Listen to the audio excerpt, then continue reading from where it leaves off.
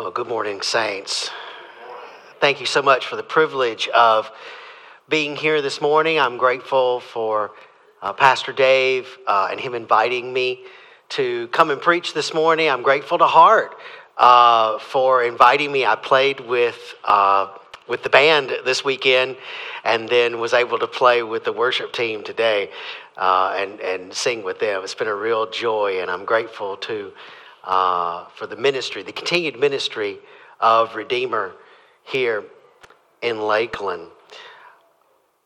As you can tell from the scripture reading, there's something going on about the Holy Spirit in this text that's a little bit unusual. We do talk about the Holy Spirit some in our culture. It's out there. But usually the people that talk about the Holy Spirit, we tend to set them aside, that they're the ones that are a little bit too wild for us. And so we let them talk about the Holy Spirit, and perhaps there is a little wildness there, but the problem is we also tend to set aside the Holy Spirit in the same motion. The problem on both sides, for Presbyterians and Pentecostals, is that we tend to have our own ideas about how the Holy Spirit works. And those expectations either get met or we get disappointed. And that doesn't give glory to God. If the Holy Spirit is at work doing something important, significant, and we say, "Oh, the devil's got me now." Well, that doesn't give glory to Christ and the Father, who sent the Holy Spirit to do that very job. So we're going to look at a passage of Scripture today, 1 Samuel 18 and 19, where the Holy Spirit is busy. He's all in this section, but it can't be this. He can't work like this. No, it can't be like that. It must be something else. But in doing that, we end up unequipping ourselves to understand what the Holy Spirit's doing today. When I first was told this is what my text was, I read over 1 Samuel 18 and 19, and I said to myself, well, this is kind of the same thing that's been going on for many chapters before, and it's the same thing that's going to be happening in many chapters later. What's going on here that's a little bit different? And the work of the Spirit kept jumping out to me. Back in 1 Samuel 16, the very first text that was read this morning, we find out that David has been anointed as the king. And as soon as he is anointed, he is called into the royal court to go and minister to Saul. But as soon as he gets there, Saul is thrown into a Holy Spirit-inspired depression since Samuel had anointed David. He didn't know that, but he could sense something was terribly wrong, and the Holy Spirit was involved. Now, wait a minute, Pastor. You keep saying Holy Spirit, but look right here in the text. Right here in the text, it says harmful spirit. I did go to school in Mississippi, so we get a lot of things mixed up because of that. And so we're going to have to untangle that. But it's going to take us a few minutes. We're going to have to go somewhere first to be able to go back and understand what that is. We're going to have to prepare ourselves for a few minutes to do that. If you've got a big project you're working on, you just don't go out there with a hammer and nails and just start doing it. You have to plan. You have to put together your list that you're going to go to Home Depot for. And then you go back again because of something you forgot. And then you go back again. You have to plan. And so it's going to take some planning to be able to go back and see what the Holy Spirit is doing in chapter 18 and 19. If you'll go on this journey with me, what you're going to be equipped to do is see that the Holy Spirit is active in the lives of believers today, not only for blessing, but for blasting.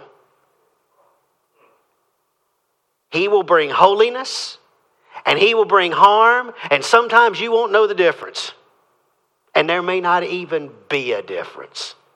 Because he is so good at Romans chapter 8 style sanctification of all things happening for the good of those who are called to Christ. Sometimes you just don't know. And you just have to trust him while you're going through it.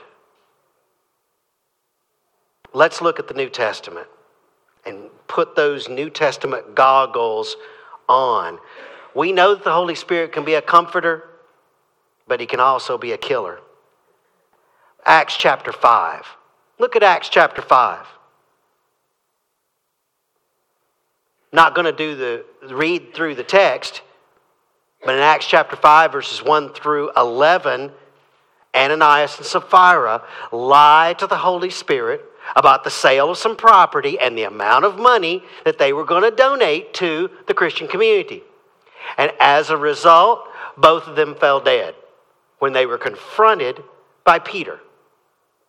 And this is interpreted and understood to be an offense against the Holy Spirit and therefore disciplined by the Holy Spirit. Yes, the Holy Spirit was active in the early church.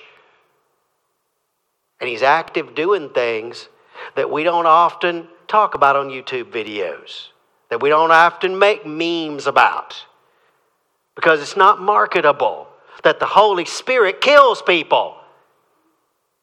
That's downright weird and scary. But there it is in the Bible. Let's keep going. Ephesians chapter 4, verse 30 contains warnings to Christians to not grieve the Holy Spirit of God. That's Ephesians 4:30. And this verse is a reminder to live for God's pleasure, thinking about pleasing God, saying yes to the Holy Spirit and his promptings and his work, and most of all his word, instead of no, instead of maybe later, instead of yes, I intellectually assent to that the Holy Spirit could be telling me to do something through drawing my attention to something in the Scripture that directly contradicts what I want to do. I intellectually acknowledge that, but I'm going to do some other stuff right now and kind of not think about that. That's called grieving the Holy Spirit. That's it.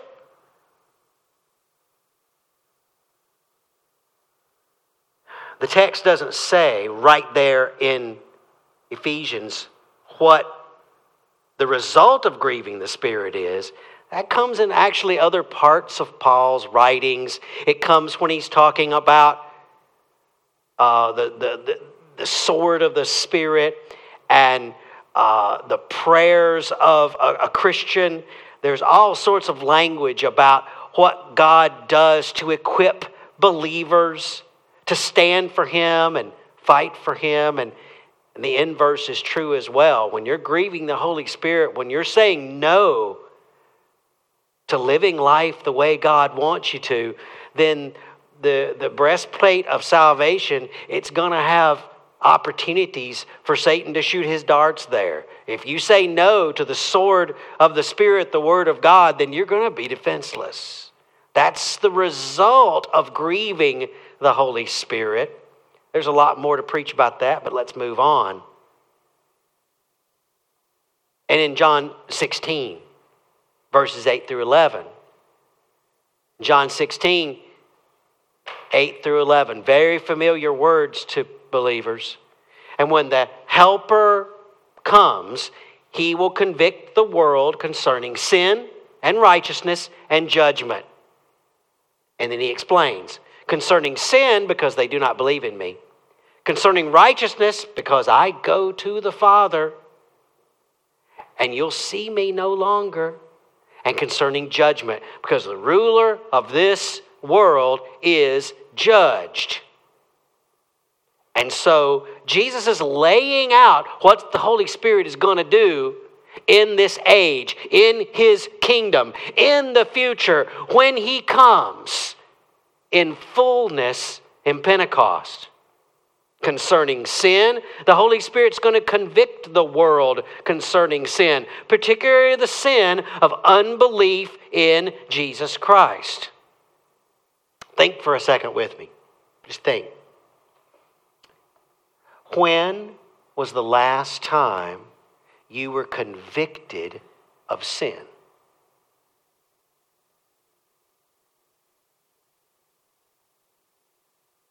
Just sit on that for a second.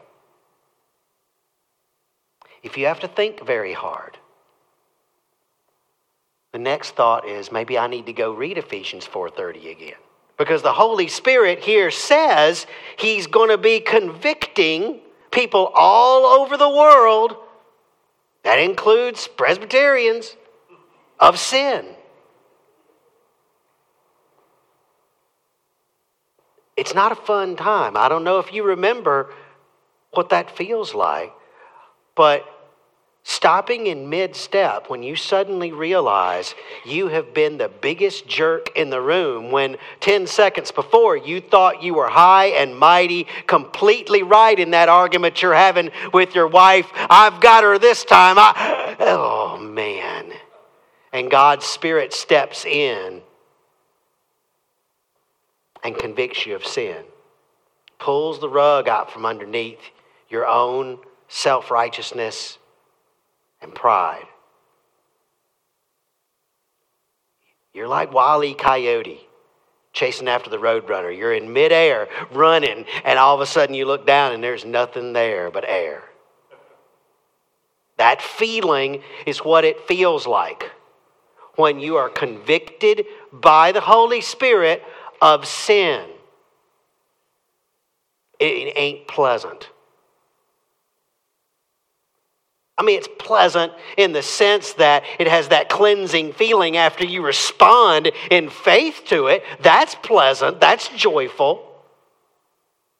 But at that moment, no one would describe it as pleasant. That's a work of the Spirit that Jesus says is going to be happening in His kingdom. And we're going to see that it has been happening before then as well in principle. Concerning righteousness, the Spirit convicts concerning righteousness, pointing to the perfect righteousness of Jesus Christ, who sits at the right hand of the Father. Can you remember the day? Boy, I remember the day when you suddenly realized that you were not saved by self-righteousness and doing the right things.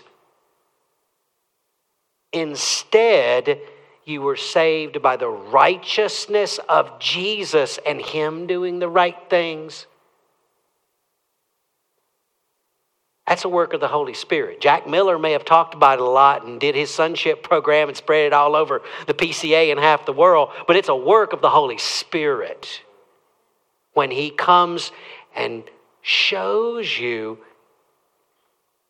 His righteousness. It's sweet and it's good. And it starts being sweet and good a few seconds after that first moment. But that first moment, it can be very painful. It can be very shocking. It can be like, have you seen those videos online of people who get the glasses that enables them to see in color for the first time? 100% of them start crying. When babies get hearing aids, they're suddenly able to hear the sound of their parents. They always smile. But sometimes we get information about what's going on that we didn't have before that's very unpleasant. That's surprising in how ghastly we can be, morally speaking. At that moment of discovering that it is in the righteousness of Jesus Christ that my hope is placed, and that my righteousness is filthy rags. It's nothing. Well, nothing's not quite the right word there, but I'll be another sermon about that. concerning judgment. The third thing that Jesus said the Spirit's going to be about is judgment. He's going to convict concerning judgment, emphasizing that the ruler of this world, referring to Satan, has been judged, and there will be a future judgment for all who follow him. Focusing on coming judgment is pretty negative. I was with Hart playing the other night, and there was a preacher there in Plant City, and I didn't get to hear him. Kim did. Kim walked by him and heard him, and his message, she explained to me, was summarized by, "You all are going to hell. Every one of you. You're going to hell." Now, rightly or wrongly, whether his methodology or theology was all straightened out, I'm not concerned about that. But he was rightly saying that you're going to be judged, and people were rightly responding negatively to that because it's bad news. It's bad news to find out that you're going to be judged for everything you have thought, said, everything you have done and left undone. The things that were done in secret at 3 a.m. that you were sure nobody had seen. Focusing on judgment can be very scary. Talking to your kids about judgment. Talking to your church about judgment. You're all so nice. Why would I want to talk to you about judgment? You're spectacular folks. My point is that the Holy Spirit is involved in some pretty messy business. And that our idea that's been foisted upon us by our culture and our own inner desires to be awesome pretty much relegates the Holy Spirit to the position of helping me and the people around me and my movement, whether it be political, social, whatever it is, to be awesomer. That's the job of the Holy Spirit, is to make the stuff that I want come faster. That's pretty much what we think about the Holy Spirit. And the Bible it's just a vastly different story about what the Holy Spirit's work is.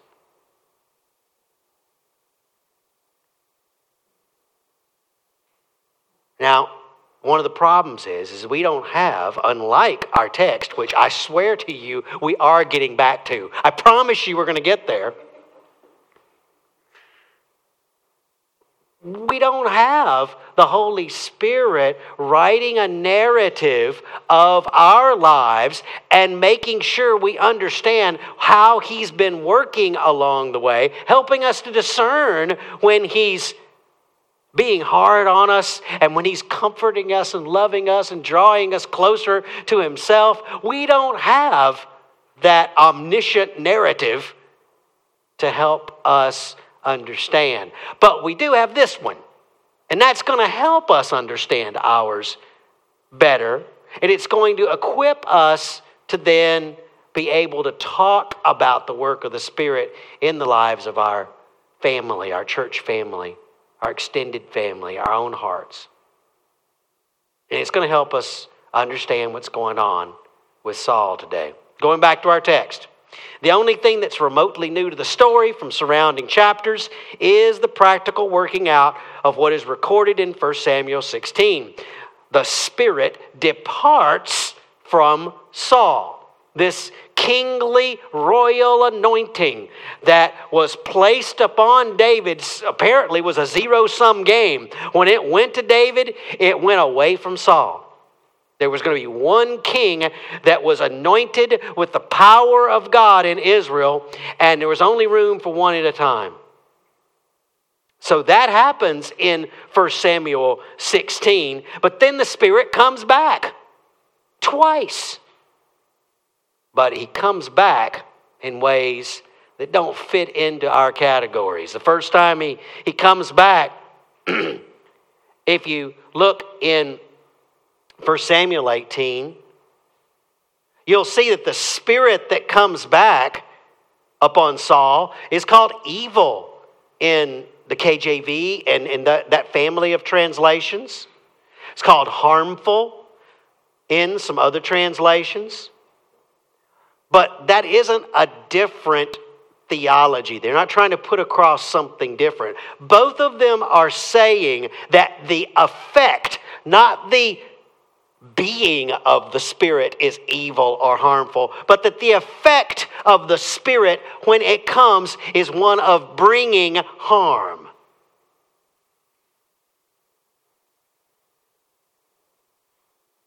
For God to send angels that bring down fire and brimstone on Sodom and Gomorrah, or send an angel to bring death to King Agrippa, that's part of the Bible story. We know that happens. We know God sends messengers with warning messages, judgment messages, and with actions that bring great harm to human beings. But if the text is saying that God sent demons, if harmful spirits, if you're going to negotiate and try to say, okay, so these harmful spirits must have been demons, then that would have required, my first response is that would have required a lot of explaining on the part of Samuel, the author, who was telling a story not about demonology and angelology, but about how David was above reproach in his dealings with the house of Saul. That's the point of 1 Samuel 18 and 19, is that David wasn't an enemy of the house of Saul. He was best friends with Jonathan. He didn't cause Jonathan's downfall. He loved the guy. And he wasn't trying to hurt Saul. As a matter of fact, he came there and was playing his harp and playing music to try to soothe the guy. He didn't do anything wrong. That's the point of the overall story in 1 Samuel 18 and 19. But one way we can see from the text that this is not God's new strategy to send demons to attack Saul, and that's how he's going to bring him down, is right at the end of chapter 19. In the end of 19, Saul is murderously pursuing David. And David is hiding in Saul's backyard. He's hiding just 10 or 15 miles north of Jerusalem in the tribe of Benjamin area, in the area where Saul was completely familiar with it and surrounded by all of his friends and family. So not only did Saul know generally where David was, he knew down to the neighborhood where David was. So he keeps sending people to go kill him, and they never make it. And he's like, well, I guess I'll have to go handle this myself. And so off he goes with his big sword and probably a couple of other guys walking with him, and starts heading out toward his old hometown area. And then he picks up here.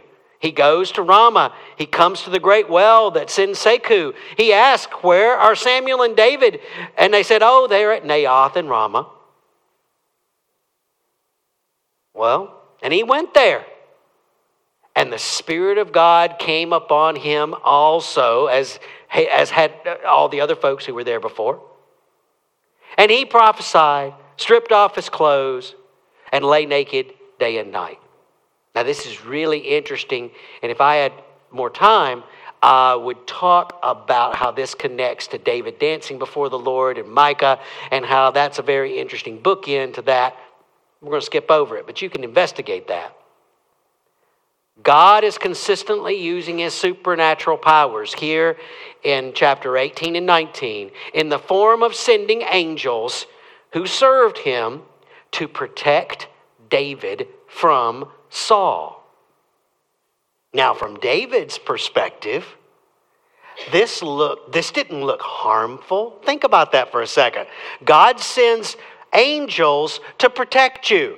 Your interpretation of that from your perspective would be, thank you, Jesus, for sending your Spirit to protect me from that situation. How good you were. But the people over here who are mean and nasty and who want to hurt you, they're going, why is God sending this evil spirit my way? This is awful. Why is it keeping me from doing this? That's the way Saul was feeling. Before chapter 16, Saul was foghorn leghorn, trying to be eaten by the little chicken hawks in the ancient Near East, the Philistines and whoever, and they couldn't stop Saul no matter what. Saul was just fine. He was able to defeat them just fine. And suddenly he became Elmer Fudd at this point. He can't do anything right. He cannot catch that wascally rabbit, David, because the Holy Spirit has stepped in. Now, is that harmful? Well, not if you ask David about it. David wouldn't have called it a harmful spirit, which is a very interesting point about the text, because you could just read this text as political propaganda. That David's people, that David's party had put this out to show that there should be union between the Benjamites and David's family, and that Saul's family shouldn't be trying to kill him in the future. But David would have never written this to say this was a harmful spirit. This wasn't something he dictated to be sent out on Facebook to all his political enemies to try to convince them to not murder him in the future, because he would have never called this a harmful spirit. From his perspective, it was the Holy Spirit coming in and protecting him and saving him.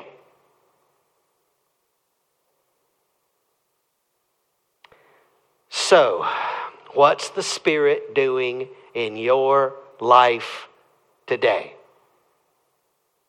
Is He enabling you, empowering you, strengthening you, anointing you for the task that you have before Him, that you have a good concept of what your mission is? Or do you have no idea what your mission is? You're lost in confusion. You go 2 steps and you take 3 steps back. You have no idea what's going on. You have no idea what to do different. I'm saying the Holy Spirit's at work in both sides. And I'm saying it's not so simple to say that this person over here is a little goody two-shoes whom the Holy Spirit is just loving and doing nice things for because they're so sweet. Keep reading the book of 1 Samuel and go to 2 Samuel and tell me that David is that sweetie pie. He's not. And the person over here whom the Holy Spirit is dealing with rather harshly and bringing difficulties into their life, they're not bad and deserving of that because of something they did wrong or something their parents did wrong. But it's so that God can be glorified in those specific circumstances in a way that if we could see it, we would have prayed for it. If we would have known God's will, we would have prayed for that exact thing to have happened.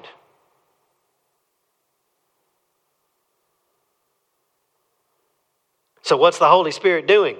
Is He enabling and empowering? Is He hindering and convicting? Yeah. Yeah, He is. He's doing both. Because it's also more complicated because there are parts of my life where I need to be comforted and strengthened and empowered. And there's parts of my life that I need to be cut off at the knees and humbled. So both of them can happen at the same time in the same person in the same situation. And we got to learn to give the Holy Spirit and the Father and the Son the glory for it all. To praise Him in the midst of it all. Finishing up, John 16. You ever been turning in your Bible and there's some pages stuck together? You haven't used it in so long and just pages kind of stuck together. We're unsticking some pages this morning, aren't you?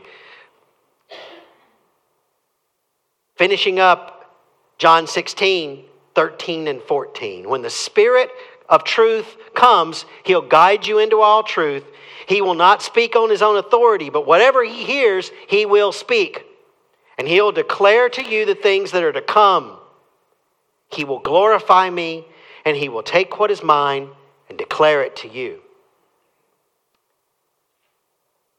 The good news that I want to make sure you hear this morning is that the gospel and Christ's message sets us free from the need to pose and pretend like we know everything. Presbyterians, I'm talking to you. I'm talking to me. Because if the Holy Spirit's going to come and guide me into all truth, illumination is what we call that in theology. If He's promised to do that, then I don't need to know everything. I can be more passive about that. I can be not less curious, but less suspicious, less anxious about situations, and go into them saying the Lord is going to show me what I need to know when I need to know it, but I know this is His will. I'm going forward.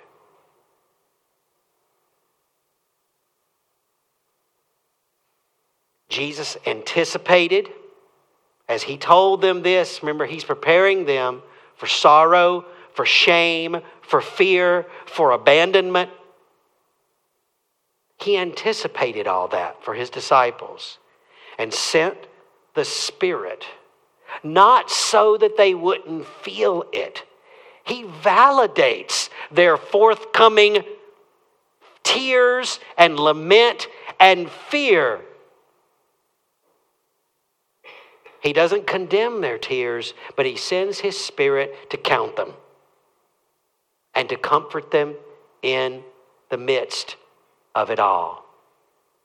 Because God doesn't send the Holy Spirit to Christians to make you strong so you don't ever feel stuff and don't ever get sad and don't ever be afraid. That is not what the text teaches. It's just not it. Jesus understood that and sent the Spirit. Because most of the time, we really need the tears and the fear and the anguish and the anxiety. Because practical holiness usually doesn't come by reading a book about it. It comes when you come face to face with your own limitations. And you finally say, I'm going to depend on the Lord because I don't think I have anything else left.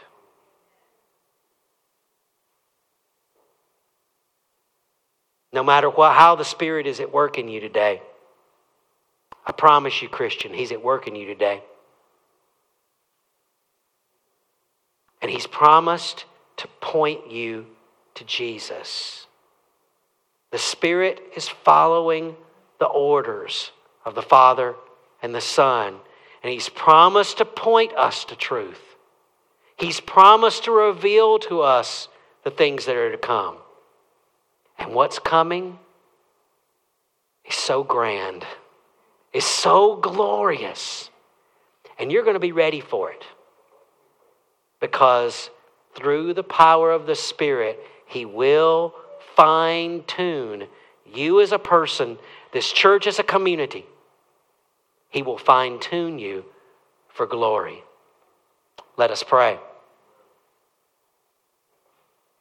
Father, Son, and Holy Spirit, forever blessing and forever blessed. We, your covenant people, call out to you today from a variety of situations. Family, economy, everything. We have some similarities as we stand here together today, but we have some vast differences. And your Spirit, Father, we ask you to send Him powerfully, obviously, fully, without any doubt. Make it obvious that you sent your Spirit today to anoint your people for the great task you have before them. In Jesus' name, amen.